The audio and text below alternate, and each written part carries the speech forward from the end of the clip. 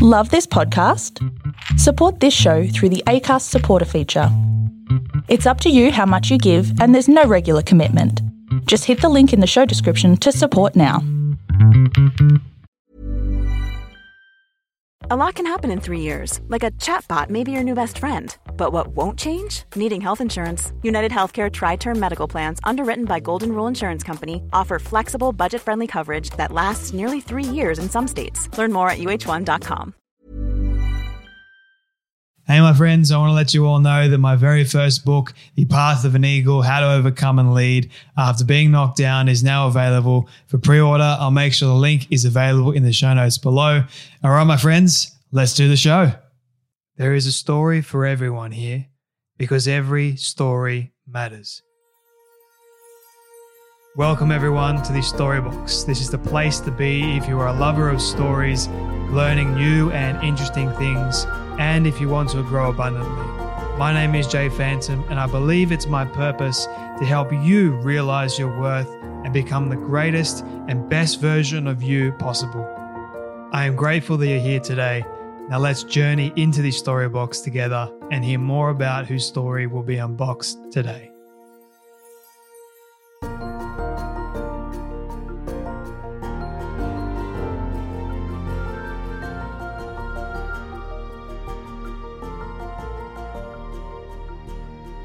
I love dinosaurs. In fact, I love dinosaurs quite a bit. And one of my all-time favorite movies is Jurassic Park. You guys used to see my old studio, which had the Jurassic Park movie poster on the back wall. And I hope to put that back up, by the way. I've been meaning to, but moving into the new space, I haven't really been able to do that just yet. But it's coming, I promise you, because dinosaurs are one of the most fascinating creatures on the faces of the earth. They are incredible, incredible creatures, to be honest with you. And they help us really understand what life would have been like if we were living in their era. If we were living back in those days, can you imagine walking with dinosaurs or trying to run from a T-Rex or a Velociraptor or something that just wanted to eat you all up? Today, I had the pleasure and privilege of speaking with a paleontologist. He is the first ever paleontologist that I've ever had a conversation with on the Storybox podcast, which is saying something. Honestly, I love this conversation.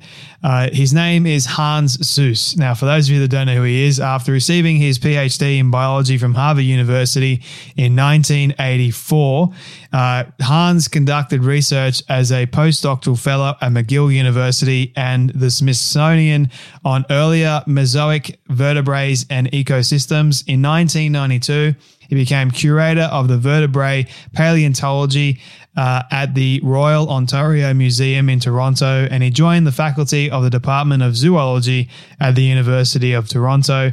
In 1999, Hans was appointed Vice President of Collection and Research at the Royal Ontario Museum and later held equivalent senior management positions at the Carnegie Museum of Natural History in Pittsburgh and the National Museum of Natural History in Washington, D.C., which is now a senior fellow, research geologist, and curator of fossil vertebrates in the Department of Paleobiology and at the National Museum of Natural History, which is pretty cool. I can't wait to get over there myself and actually have a tour with Hans, who has said that he will do that for me, which is just making me even more excited the more I think about it, because I'm a huge history nerd. If you can't already tell by the way I'm speaking right now, his research program centers on terrestrial vertebrate diversity and faunal changes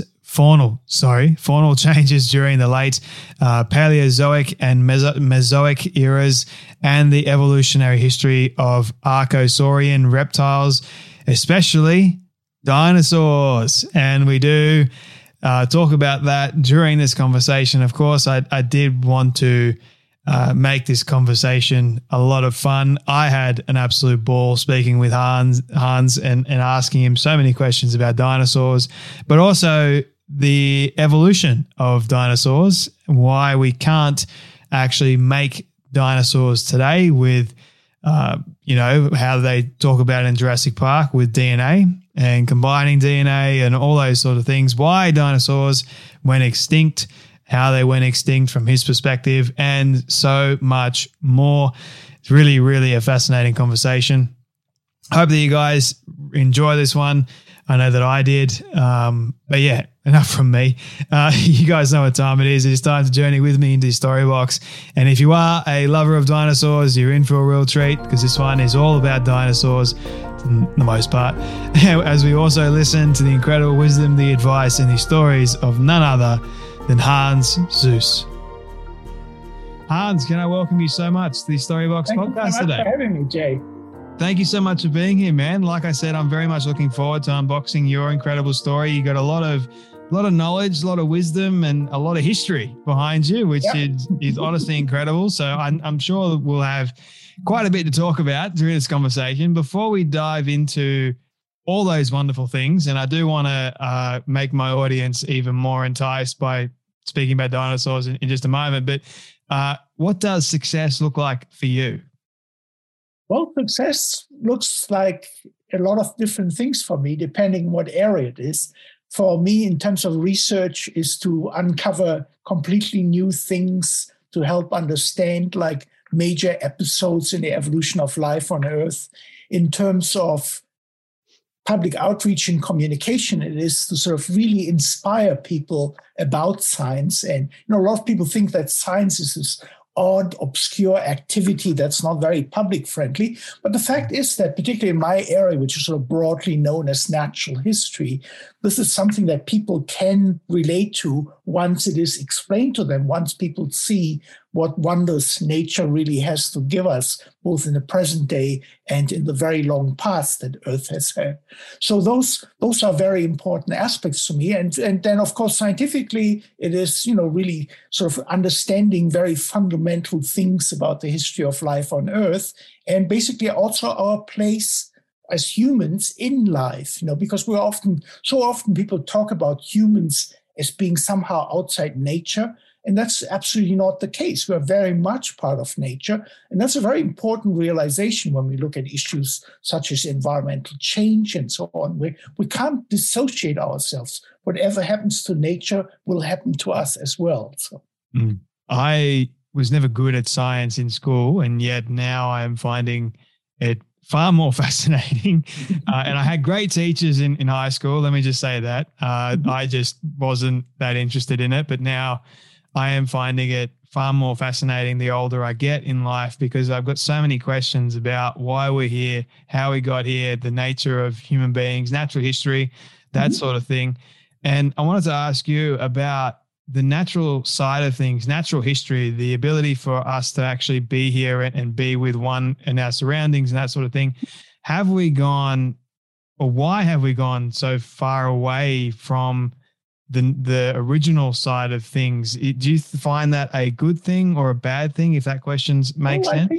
I think in a sense it's a bad thing, because when I look, for instance, at children today, most of them have virtually no knowledge of the natural world. Particularly since more and more people live in cities, the exposure that children have to the natural world is getting smaller and smaller. And, you literally have children who are amazed when they first see a cow or a mouse or something of the sort, or going into a backyard and actually see a variety of insects. And I think that's really unfortunate, because what you don't see and don't appreciate and don't understand, you have no intention of looking after it. So in terms of maintaining our stewardship of nature, which is our role, we really need to learn more about it, because, if you don't know something, you can't love it. How long have you been studying this for? I have been studying fossils basically for about 40 years now. So, wow. How does anything still surprise you the more you study them? Oh yeah, no, anything. Every time you think you have something figured out, you find something new that really puts everything else in question again. So it's wonderful, because it really is a lifelong learning experience, which is something that very few people can have. Because, there's so little we still know about the world around us and its history, that there's always room for new discoveries. So sometimes when I have young students coming in and say, is there still anything to be found out there? And I said, oh, how much time do you have? Sit down. I'll tell you just a few things. So.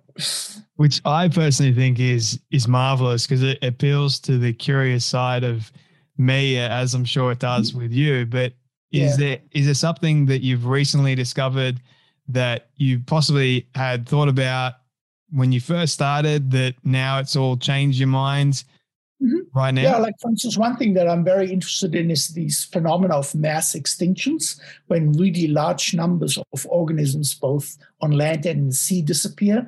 And we're constantly learning new things about it, that it's far more complicated than people sort of think about it. Like, for instance, people now accept by and large that dinosaurs became extinct because a major extraterrestrial object hit the Earth. But even there, we just, once you get that, when you sort of dissect it in more detail, it turns out that the story is far more complex than we had thought. So, for instance, dinosaurs disappear, including the little dinosaurs.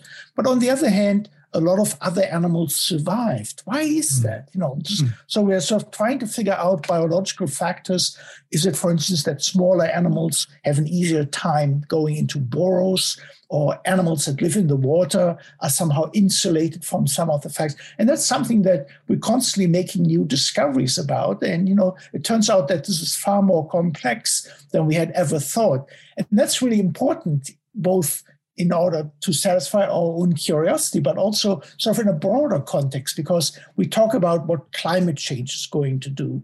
And actually, we have case stories from the geological history of our planet, because this has happened before. We have had atmospheres that were super warm, yet life thrived in them, but it was very different life from what we have today. And so it's very interesting into looking into the details, how animals and plants adapt to different kinds of environments and what that means for us. I mean, we are blessed with the fact that we have technology, and technology will help us address some of the issues, but there are some issues of such a scale right now that we don't have the technology to address those. So, right now, I think we sort of literally be able to put Band-Aids on some of the issues, but, the bigger problems have not been addressed. Like, for instance, what will agriculture look like worldwide in 2100? Is there still enough in terms of resources to feed the world's population, which keeps growing as well? What happens if sea levels significantly rise, as they're already beginning to do? What does it imply for the fact that most people right now live in an area close to a coast? So these are all very important things where paleontology can actually offer some information. We know what happened in the past. For instance, one of my colleagues studies a period of global warming that happened 50 million years ago. And at that time, over a period of about 500,000 years, things changed really dramatically, particularly here in North America, where this phenomenon has been explored a lot. Species disappear, new species come in, the vegetation changes, and then after a while, things cool down again. Some of the old species return, but in a way, you have basically a complete reset of what is happening. And that has very important implications. Imagine that there's some future world in which only a small population of humans can live, whereas other organisms thrive. I was going to actually ask you that question about how mass extinction. You kind of beat me to the punch there.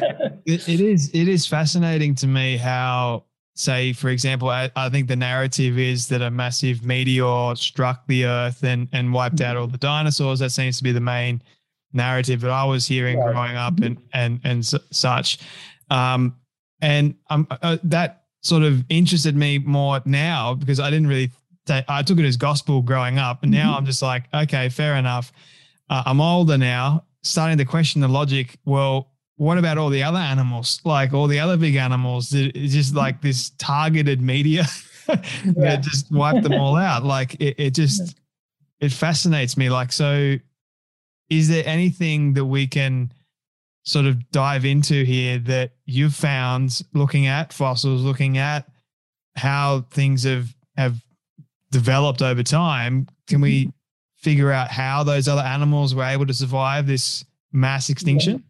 Yeah, most of the large animals went extinct. So it's really the sort of smaller or say medium-sized things up to the size that humans have that survived the event. But all of the really large animals like the giant sea reptiles, dinosaurs on land, the large flying reptiles that were distributed worldwide, all of those disappeared. And so it's an interesting question. So when we now reconstruct these events in detail, it turns out that once you have the impact, the first thing that happens is that you basically throw up so much dust that it blankets the atmosphere and a lot less sunlight comes down, and that destroys the vegetation and everything that is dependent on it. So you get this cascade. The vegetation is affected, plant eaters are affected, and of course then the meat eaters have no food to go after, so they go extinct. So it's generally sort of smaller, less specialized animals that did well and were also the ones that then were the colonizers thereafter. And at that time, they could then evolve into a whole new variety of ecological niches that allowed them to diversify. And I think ultimately the fact that we are here now is in a large part due to that extinction event. I don't think primates would have ever evolved much from the little shrew-like creatures that there were in the early days. I think the big question that Jurassic Park sort of tries to answer is, what would life be like if we had dinosaurs in our world, like coexisting? Yeah. And I, for one, don't want to face up against a T-Rex or velociraptors or something like that. Yeah. Like, no way. Try and run the other direction. But how do we know how old the Earth actually is? If we're looking at fossils and all that sort of stuff, does technology help us determine that? Or how do we determine it before? What we do is something called radiometric or sometimes radioisotopic dating. The fact is that certain elements that are radioactive decay at a predictable rate over time. So for instance, uranium, if left to its own devices, slowly changes over into lead. So what we can do nowadays is sort of extract single crystals, particularly from volcanic rocks, vaporize them with a powerful laser beam, and then measure the ratio of uranium to lead in that. And that gives us an age for that particular crystal. Wow. And so we repeat this for a whole bunch of crystals from the same sample, and then we get a date for that rock. Now, that works best for volcanic rocks, but there are actually now ways to even get like isolated crystals that have been sort of eroded out and then put into sediments and date those.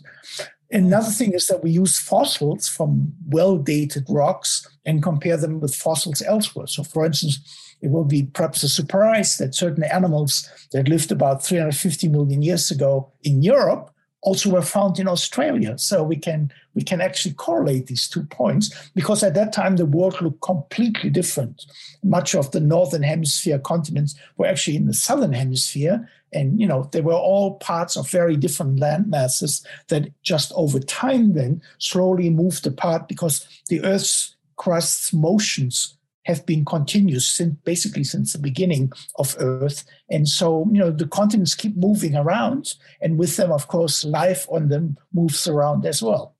How do we know how accurate it actually is? Well, this is being tested time and again. In the old days, the measurements were still very coarse, so you had like error rates of like 1 million or 2 million years, which if you look at something that's 400 million years old is not terribly upsetting. But, for a human mind, it's unimaginable. Even 1 million years is like way beyond anyone's comprehension. But now we have gotten it so exact that, for instance, in the early Mesozoic, the time that I'm interested in, we have sometimes errors now of just a few tens of thousands of years, which of course is longer than human history, but still for something that, say, happened 200 million years ago, that is very precise. How many time periods do we have exactly? Well, it's basically what's called the Phanerozoic, which started about 540 million years ago. It's basically divided into 3 big intervals. There's the Paleozoic, which is basically in multicellular life first really diversified. You get the first plants, you get the first animals on land, the first vertebrates, the backbone animals on land. Then you have the Mesozoic, which is the age of reptiles. And then 66 million years ago, after the great extinction, is the beginning of the dinosaurs. That's the beginning of the time when mammals became dominant. And you're focused more on the Mesozoic. Mesozoic, yeah, because I'm a dinosaur nut. So, were you like that as a kid? Yes, I actually got interested in fossils when I was 4 years old. I got this wonderful book which had reconstructions of ancient life, which were created by this really remarkable team. There was a Czech paleontologist and a Czech academic painter who did these amazing very life-like environments with these animals in there. And I just thought this is like the most wondrous thing. I mean, I had already great interest in animals. I would drag my parents to the zoo and aquarium all the time. But to sort of see these creatures and think that they once populated the earth and that these were creatures that were so unusual in appearance, so huge, I mean, almost unimaginably large. I mean, I'd seen elephants, but then there were dinosaurs that would dwarf any elephant out there today. And so I was just fascinated. I told my parents very proudly that I was going to be a paleontologist. Of course, my parents sort of took that in the same vein that, say, one's parents would take the fact that I'm going to become an astronaut or fireman or something of that sort. But then when, I reached the age where I was going to go to university, my parents sort of were really concerned that I really wanted to do this for a living. Because in my family, people had sort of more, quote, respectable academic professions like lawyers and medical doctors and so on. But I persisted. I remember my father at one point was very sort of, upset. He thought like, paleontology, there's just not a career to be made in that. So he said, is there anything else that you would consider studying? Because I already nixed the idea of medicine, even though I'm very interested in anatomy, but I just didn't want to practice medicine on people and perhaps not succeed in healing them. So I said, yes, art history. And of course, my dad just sort of basically just grabbed his forehead and said, okay, at least paleontology is a science, so do paleontology. And art history was a genuine interest of mine. I mean, basically, everything that I do and am interested in is an outgrowth of the fact that I'm very interested in history. History to me is like, the be all and end all of things that I want to sort of learn about. So I study human history, and in a way, paleontology is just a vast extension of history back in time. So it's, to me, all a continuum. I bet your father was proud when the first Jurassic Park film came out and he saw that Adam Grant was a paleontologist, and he's like, my son's a paleontologist too. Yeah, no, exactly. That was the first time that I think it sort of dawned on them that this was not just such an obscure undertaking as they had thought. Hollywood's made your profession famous, my friend.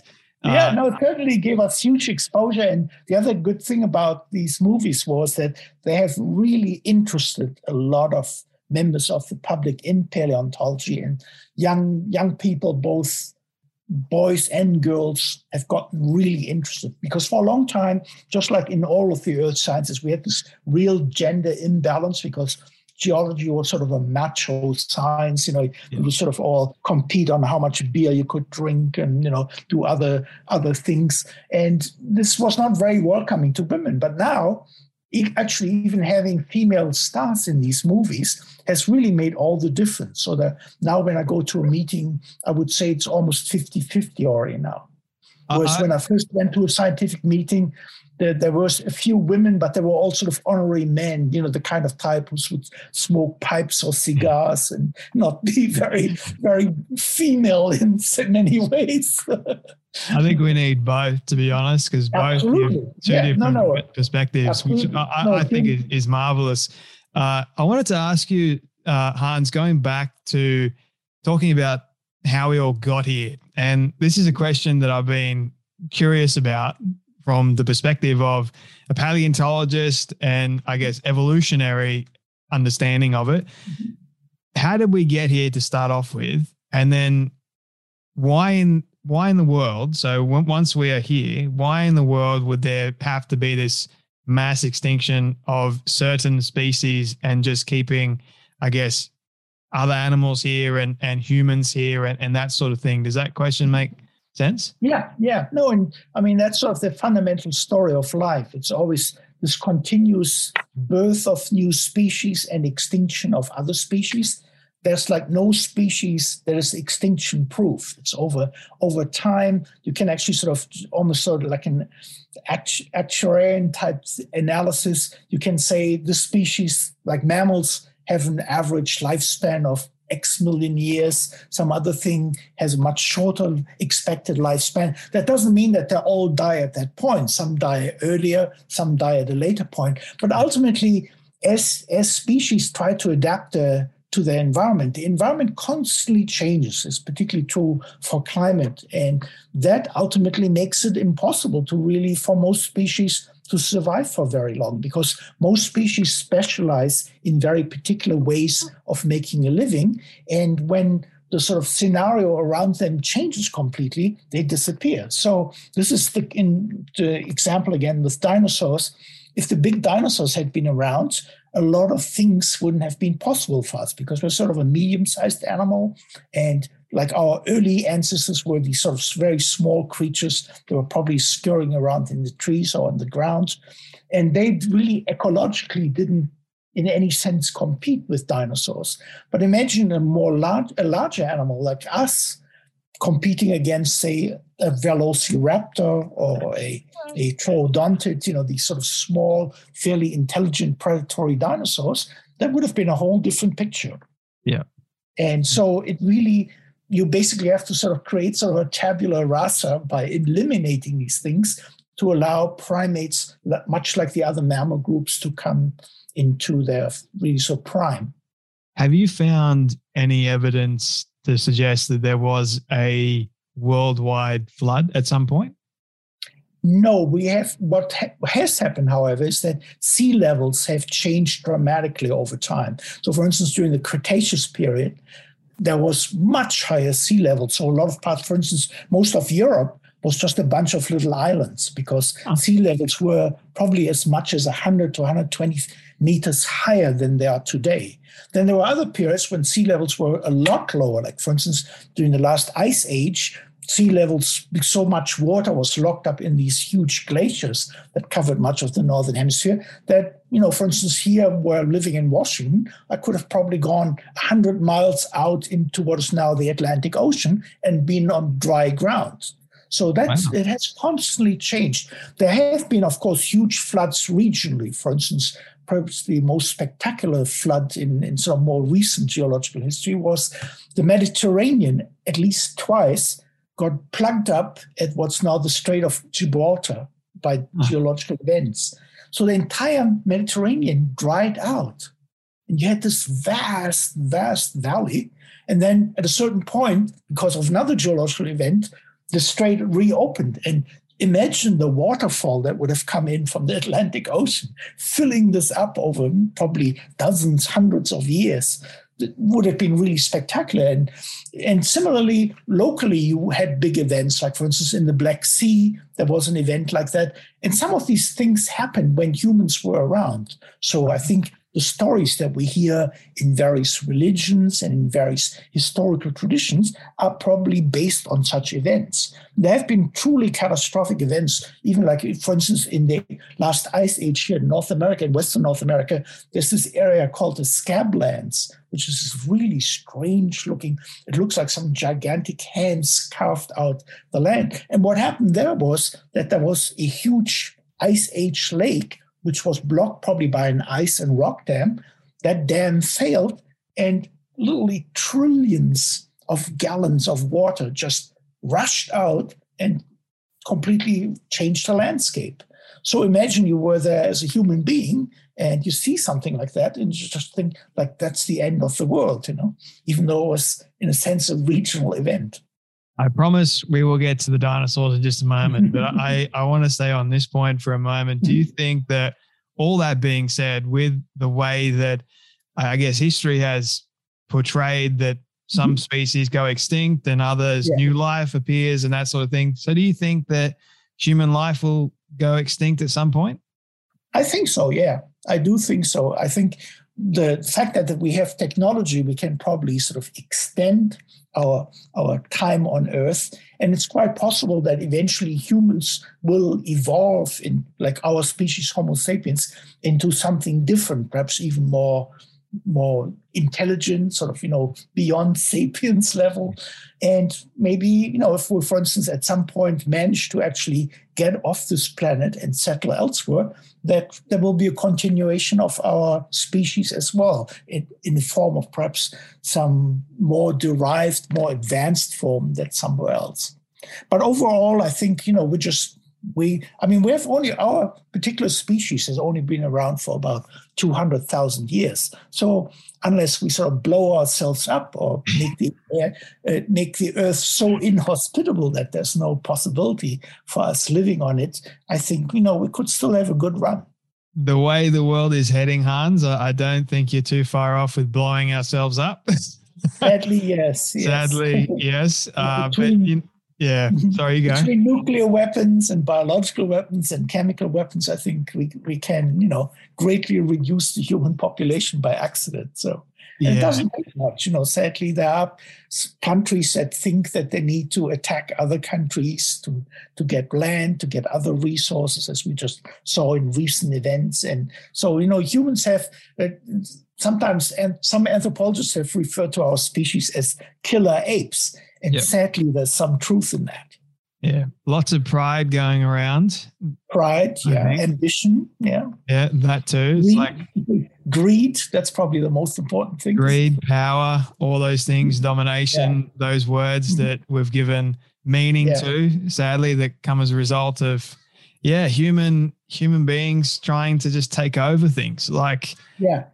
We've created a lot of problems and we've also created a lot of solutions, but it's like, which one is going to overtake the other? Is it the problem or the solution, so to speak? Well, particularly like for some of the major issues that we're facing right now, particularly climate change, we do have solutions, but right now, a lot of business leaders and, of course, the politicians who depend on them heavily see these solutions as far too expensive, and they're more, I saw this hilarious cartoon some time ago where this gentleman in a very tattered suit sat around with some sort of rough-looking kids around a fire, and he said, for a brief moment there, we created wonderful value for our shareholders. But obviously, the earth had gone to hell in the meantime. And that's sadly the case. We're still, for instance, the major fossil fuel companies have all manner of ideas on how to do things without fossil fuels. But right now, they still have an abundance of such resources. And they, of course, want to use them because, that makes good sense from a business point of view. Yeah, I think as human beings, we should be good stewards of the earth that we do have and are blessed to live on. But sadly, we do have those people that crave more money, more power, more prestige, all those things. And we do have these solutions, but it's like, will those solutions, like I said before, will they take over eventually the problem? It's lots to think about, to be honest, Hans. And I think little old me and here in Sydney, Australia, I can do my bit to be sustainable and try and keep this earth going as best as I can. You all can do. You try to live in a way that is ecologically reasonably sensible. Of course, it's a tricky thing for us because many of us are so used to having all kinds of things at our fingertips.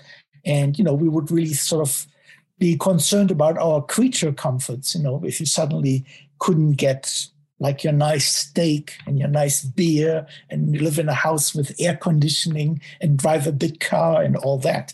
So, a lot of people really are very skeptical about this because they say, well, even if I do this, does it really make a difference? And the answer is yes, it does, because if you have a critical mass of such people, it can make a difference.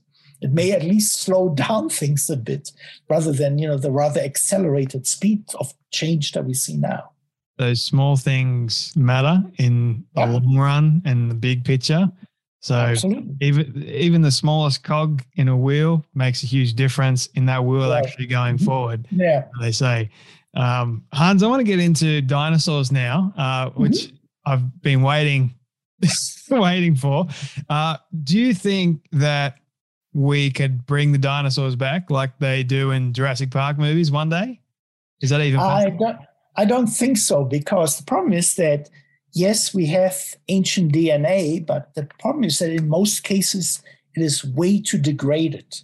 So imagine we find some hypothetical amber that has a mosquito in it that has dinosaur blood in it. In the Jurassic Park movies, they do it all wrong, because they take amber that is only 30 or 40 million years old, and that wouldn't have any dinosaur DNA in it other than bird DNA. So, but say we found like Cretaceous amber with a mosquito with dinosaur blood in it.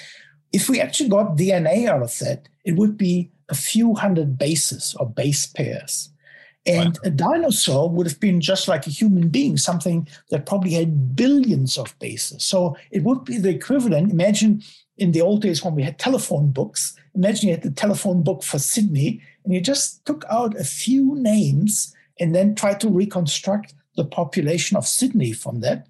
Would be impossible. And the problem is that there is no other guide to help you. In Jurassic Park, they say, oh, we used frog DNA. Well, that would be a complete failure in any case, because frog DNA has very little in common with reptile, particularly sort of dinosaur DNA, which would have been very much like bird DNA, because birds are directly descended from dinosaurs. So that, so I really don't think, and then even say we throw all of the rules of science aside, all of our experiences, and we actually manage to get enough DNA to make a baby dinosaur. This baby dinosaur would hatch into a world that is full of new diseases, parasites.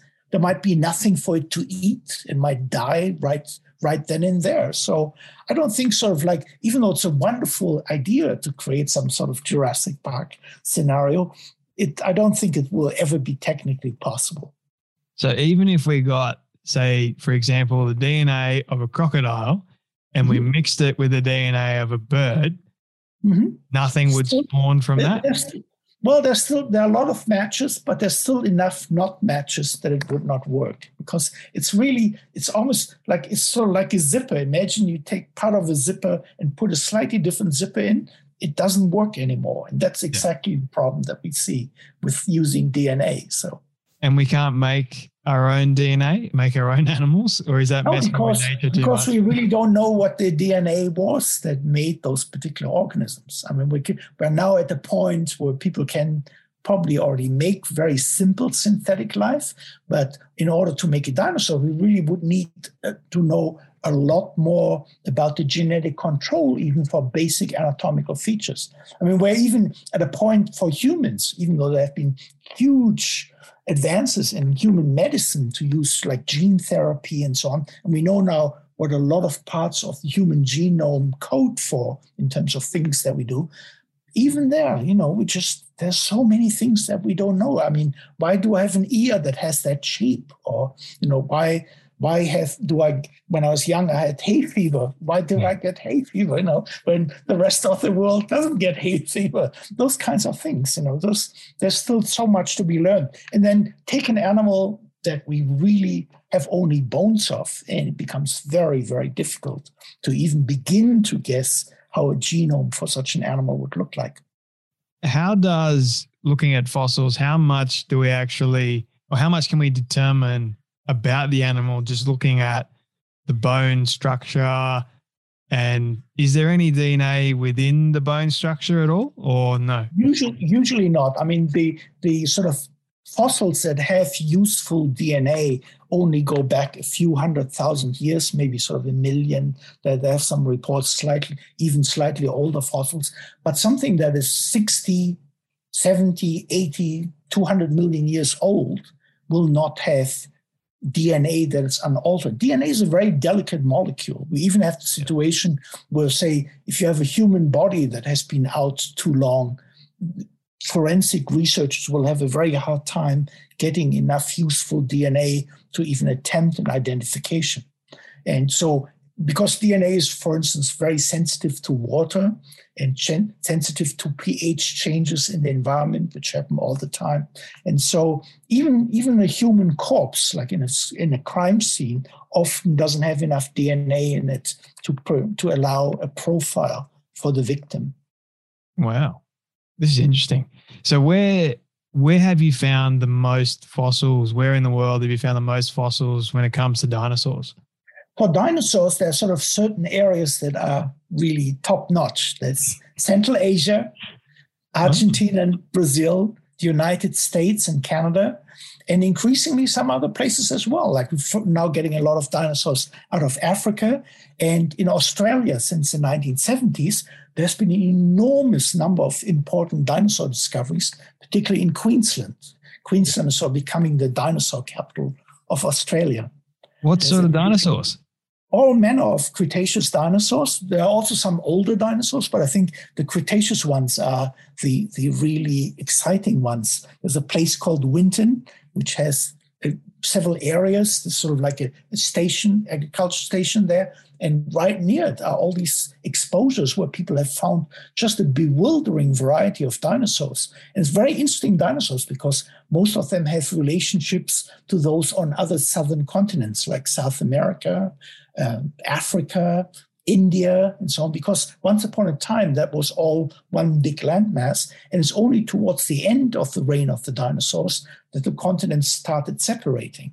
And even then, there was still a link between South America and Australia through Antarctica, because until about 40 million years ago, Antarctica was still a pretty nice place without ice, so animals could wander all the way over into Australia. So Australia there's been such a wonderful surprise, all these new dinosaurs. And they keep finding new things, particularly in Queensland and also down in New South Wales, where there are these wonderful coastal exposures that have yielded all manner of dinosaurs. And there's a very interesting place in New South Wales where you actually get dinosaurs in an environment that was incredibly high latitude at the time these dinosaurs lived. And you have permafrost soils. And the dinosaurs actually there had to hibernate. And actually is a very nice line of evidence that these animals were warm-blooded, because for a cold-blooded animal, that would be impossible. People think that temperatures may have dropped to as little as 4 or 5 Celsius, or even below freezing in some cases. And There were dinosaurs around. So, it just showed us, it was actually the first glimpse that we had that dinosaurs were far more adaptable than we had ever thought. Because when you think dinosaurs, you think, lush forests, in tropical settings, sort of like maybe northern Queensland or Florida or something like that. But in fact, dinosaurs lived in all manner of places. We have dinosaurs now that lived in really unforgiving deserts. We have dinosaurs at the poles, both North and South Pole. And so, dinosaurs were far more complex than people used to give them credit for. And that's one of the really exciting things, that basically since 1970, we have completely rewritten the story of dinosaurs. Before that, we thought, they're just overgrown, stupid, big versions of lizards and crocodiles. No, they were actually very active animals that could adapt to a wide variety of circumstances. There were little dinosaurs. There were absolutely mind-bogglingly gigantic dinosaurs, like the ones that we now know from Patagonia, where you get dinosaurs that are perhaps 80 to 100 tons in weight and 40 meters long. I mean, just imagine, it's just unbelievable. In fact, the only animal that we have today in that size range is the blue whale, which gets up 30 meters and about 150-ton weight. But of course, it lives in water, so it's much easier to be really big in water than it is on land. I mean, there were really dinosaurs that, to me as a biologist, almost sort of blow up my mind, because I think, like, how can an animal like that even move about? How can it get enough to eat to sustain itself? So, yeah, maybe the world was so different back then that we had a lot of lush vegetation and all that sort of stuff. And then humans came along and sort of industrialized things and kind of messed things up quite a bit. Yeah. Oh, absolutely. That's definitely the case. And we know that. So, I mean, look in Australia, once people came to Australia, first the the Aborigines and then later on the European settlers, the landscape changed because humans modified the landscape to suit their needs. Yeah. And it's very simply, that's the story. I mean, look at, I think it's the white wolf or the white tiger, those sorts of animals. I mean, they're being hunted to extinction. Yeah, tigers are being hunted to extinction, particularly in China. Yeah, which is people really, want really their body parts for folk medicine. So yeah, same with I think there was a massive thing with whales too. Oh yeah, that has fortunately slowed down, and it's now mainly Japan that still kills whales for no really apparent economic reason. So yeah, I think just because the rest of the world said don't do it, they decide, oh yeah, so like, we're gonna do it. Yeah. Have you looked at, say, can we look at some of the dinosaurs that existed in the sea, sand-based? Is there any fossils that were discovered there? Most dinosaurs were on land. There weren't actually any dinosaurs that went into the ocean, but we find occasionally dinosaurs in marine rocks. But those were like cadavers that floated out to sea from probably a river delta into the ocean. The big animals that lived big reptiles that lived in the Mesozoic seas were animals that were not closely related to dinosaurs. There was a group called mosasaurs, which are gigantic relatives of the Komodo dragon that went into the ocean, or the goanna in Australia. Then there were these extinct groups that are probably more closely related to lizards and snakes that also went into the ocean, like the plesiosaurs, things that have these either enormous necks, tiny heads, or enormous heads. Like there's an animal from Queensland called Kronosaurus, which had a 3-meter skull with enormous teeth in it. So these were very impressive creatures, but they were not dinosaurs. The one group that is related to dinosaurs, even though they're strictly speaking not dinosaurs, are the pterosaurs, the flying reptiles. And those were impressive creatures. The largest ones that we know had a wingspan of about 10 to 12 meters, which is about the wingspan that a lot of fighter planes have now. So, just imagine these creatures. I mean, these are just mind-boggling creatures. And so, for just speaking for myself, every day I go into the museum and look at my fossils, it's just such a wondrous world. It's such a treat that, every day I'm privileged to see that. Was there something out there that was worse than a T-Rex? Oh, yeah, there were actually at least 2 large meat-eating dinosaurs that were even bigger than T-Rex. There's one called Giganotosaurus from Argentina, and then there's another one called Carcharodontosaurus, which was distributed all over North Africa. And they're actually, in the case of Giganotosaurus, they were probably not just longer, but also heavier than T-Rex. And Carcharodontosaurus was definitely longer than a T-Rex. So an enormous. Carcharodontosaurus is particularly cool because it has these teeth that look like the teeth on a great white. They're these blades that have serrated edges fore and aft. And when you see a tooth, it looks just like a great white tooth, except much bigger. So. How many of those have you found currently? The Carcharodontosaurus is actually pretty common in North Africa. The original specimen was unfortunately destroyed during World War II, but more recently they have found really nice specimens of it in Morocco. And then another dinosaur that is really bigger than T-Rex, but probably not as heavy, was Spinosaurus, the one with this spectacular sail on its back, which is probably longer than T-Rex. It was a very unusual dinosaur because it was probably the only dinosaur that would regularly go and hunt fish and things like that. So it would go into the water. So it could actually breathe underwater, or? Well, it probably I imagine that it's sort of probably just like a crocodile would go into the water, capture prey, and then sort of come up again. Clearly it still had to breathe air. All of these animals, even today, whales and turtles and so on, have to come up occasionally for air. So, except for sharks. Sharks have gills, so sharks are fine. They can stay in the water and they don't have to really come up for air. Yeah, we're talking about mammals. Sorry, my bad. Yeah. This is cool stuff. So the T-Rex is obviously a really, really popular dinosaur. Oh, yeah. Made famous by, of course, Jurassic Park. and those alike. How accurate are those movies, by the way? I know you've been asked this question a million times over, but how accurate do they actually get it? Like in terms of percentage-wise, 80% there? Well, it differs from dinosaur to dinosaur. Like the T-Rex that has been produced is very good, although some of the things that they ascribe to it have no basis in fact. So like in the first movie, they say that if you don't move, the T-Rex can't see you or it can't smell you. Well, when you look at a T-Rex brain case and look where the holes are for the different nerves, you immediately see that that is not the case. T-Rex would have had really keen eyesight, and T-Rex has the part of the brain that's involved in receiving smells is huge. So they clearly had a very keen sense of smell. Of course, if they had portrayed it like that in the movie would have been rather short because the Harrison Ford character and the kids would have been eaten, and that would have been the end of the show.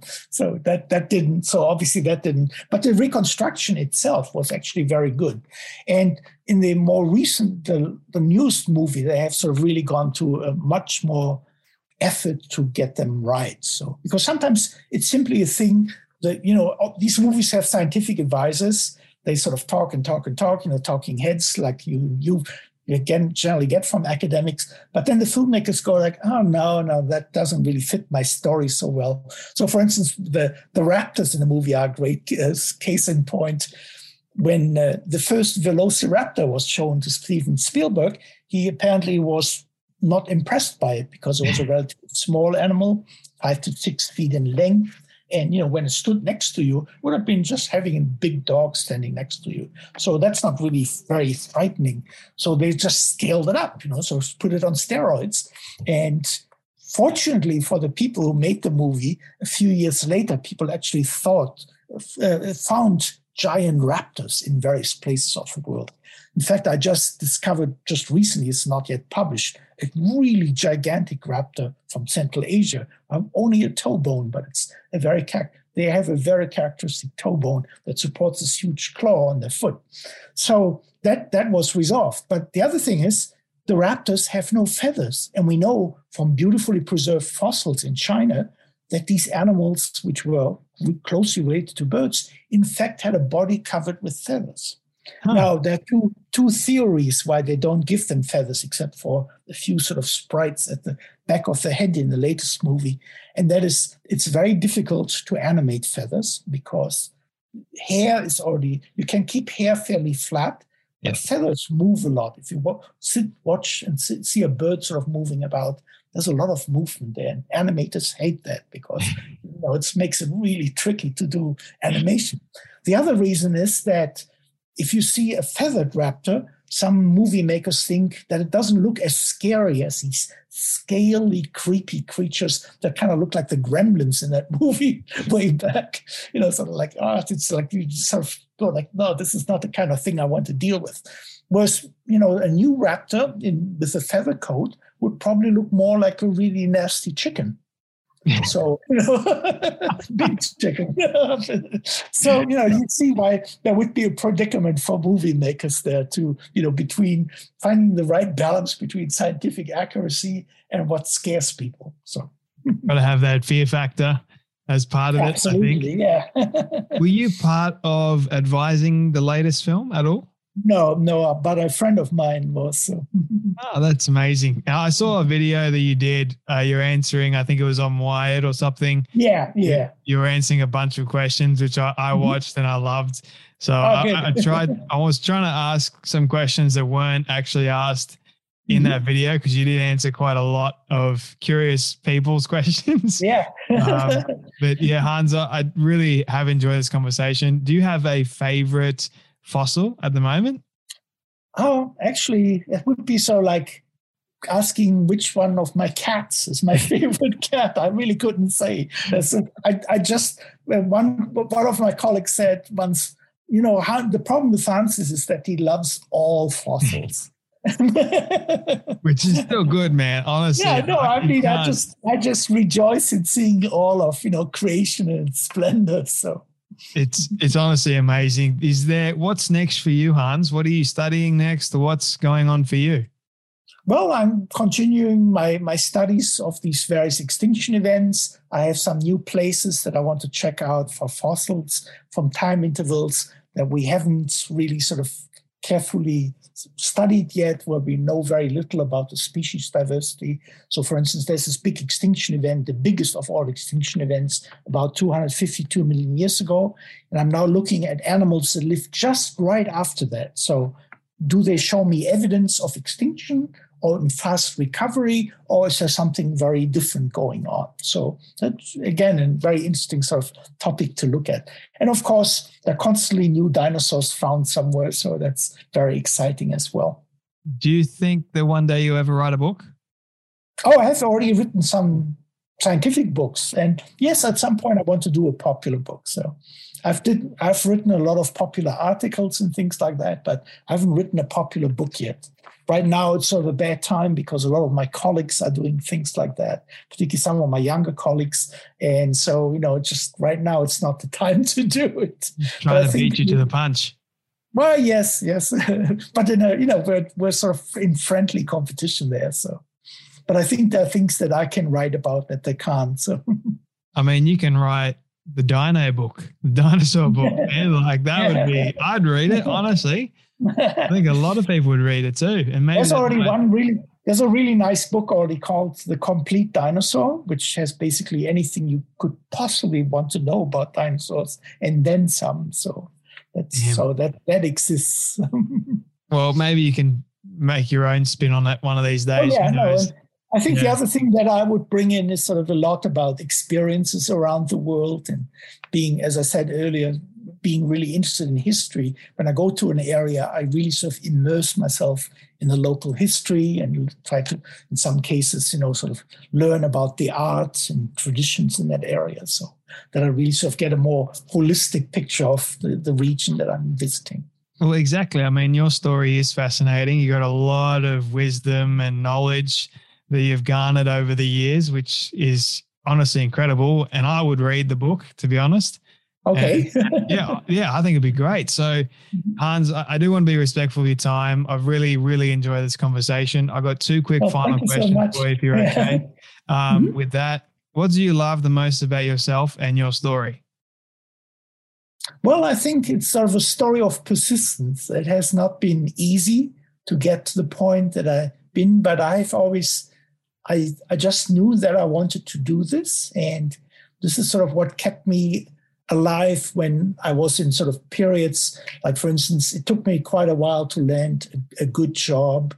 I had some periods in university where I had some very negative influences trying to sort of basically push me out of the field, those kinds of things. But I always knew that I was on the right track and I stayed with it. And I think persistence is absolutely key in any human enterprise. But also the other thing is to have people who are your mentors, who help you both, as friends on the human side, but also as guides for, not just the sort of technical aspects of science, but I very much think that there's sort of a broader, almost, I would say, spiritual aspect to it. And that's very important. I totally agree and relate to the persistent side of things. I have a saying that I want to share with you. It's be persistent to remain consistent to the things that you want in life. Absolutely. Which essentially means don't ever give up. Just if you want something bad enough, work your absolute butt off. Yeah. And eventually at some point, within reason, obviously, it will come to pass, which you have to have realistic expectations. So, I would not sort of go for the moon or something. Yeah, that's exactly right. But, I think your curiosity, your creativity, and just your willingness to continue doing what you're doing today, I think it's admirable. I think it's inspirational too. Hans, this is my final question for you. Sure. This is my favorite question. I love asking all my guests at the very end. It is a hypothetical one, but I want you to imagine with me for a moment that you've been able to reach the age of 100. All your friends and your family have decided to put together a film for you of everything you've ever said and everything you've ever done. Don't ask me how in the world they got it all. We'll call it magic for sake of argument. But they've been able to get it and show it to you on your 100th birthday. What do you want that film to say and to show about your life? I think what that film would show, and it's not necessarily something that I wanted to show, is that I'm a very complex person who has many good attributes, some attributes perhaps not as good. But I think what it would tell is an interesting life story. We all have our unique life stories. And I think particularly at that age, I would have quite a bit of life story that could be told. And, it's not a linear path. It's sort of just like so much in life, even in a scientific career, depends on serendipity. And so, seeing that sort of in a historical context, I think would be quite fascinating. And lots of fossils. Absolutely, always. Which is amazing. Hans, I really, once again, enjoy this conversation with you. Can't wait. Thank you so much for having me, Jay. Thank you so much for your wisdom, your advice once again, and your stories, and for joining me today on the Storybox podcast. Thank you so much.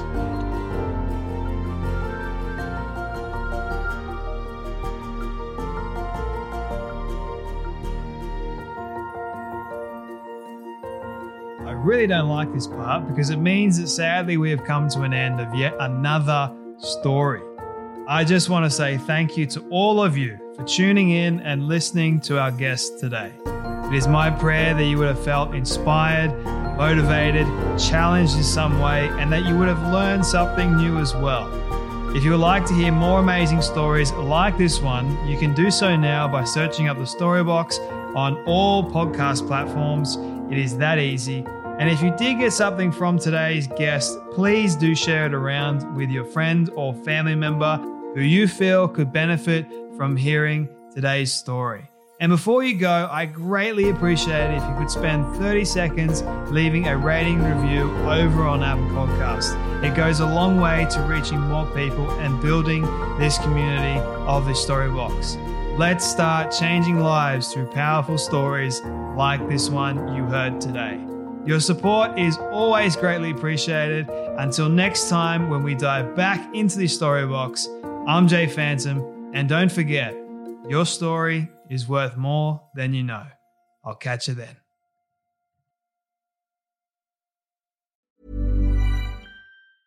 Ever catch yourself eating the same flavorless dinner 3 days in a row? Dreaming of something better? Well, HelloFresh is your guilt-free dream come true, baby. It's me, Keke Palmer.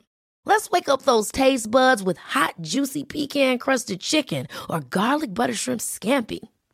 Hello Fresh. Stop dreaming of all the delicious possibilities and dig in at HelloFresh.com. Let's get this dinner party started.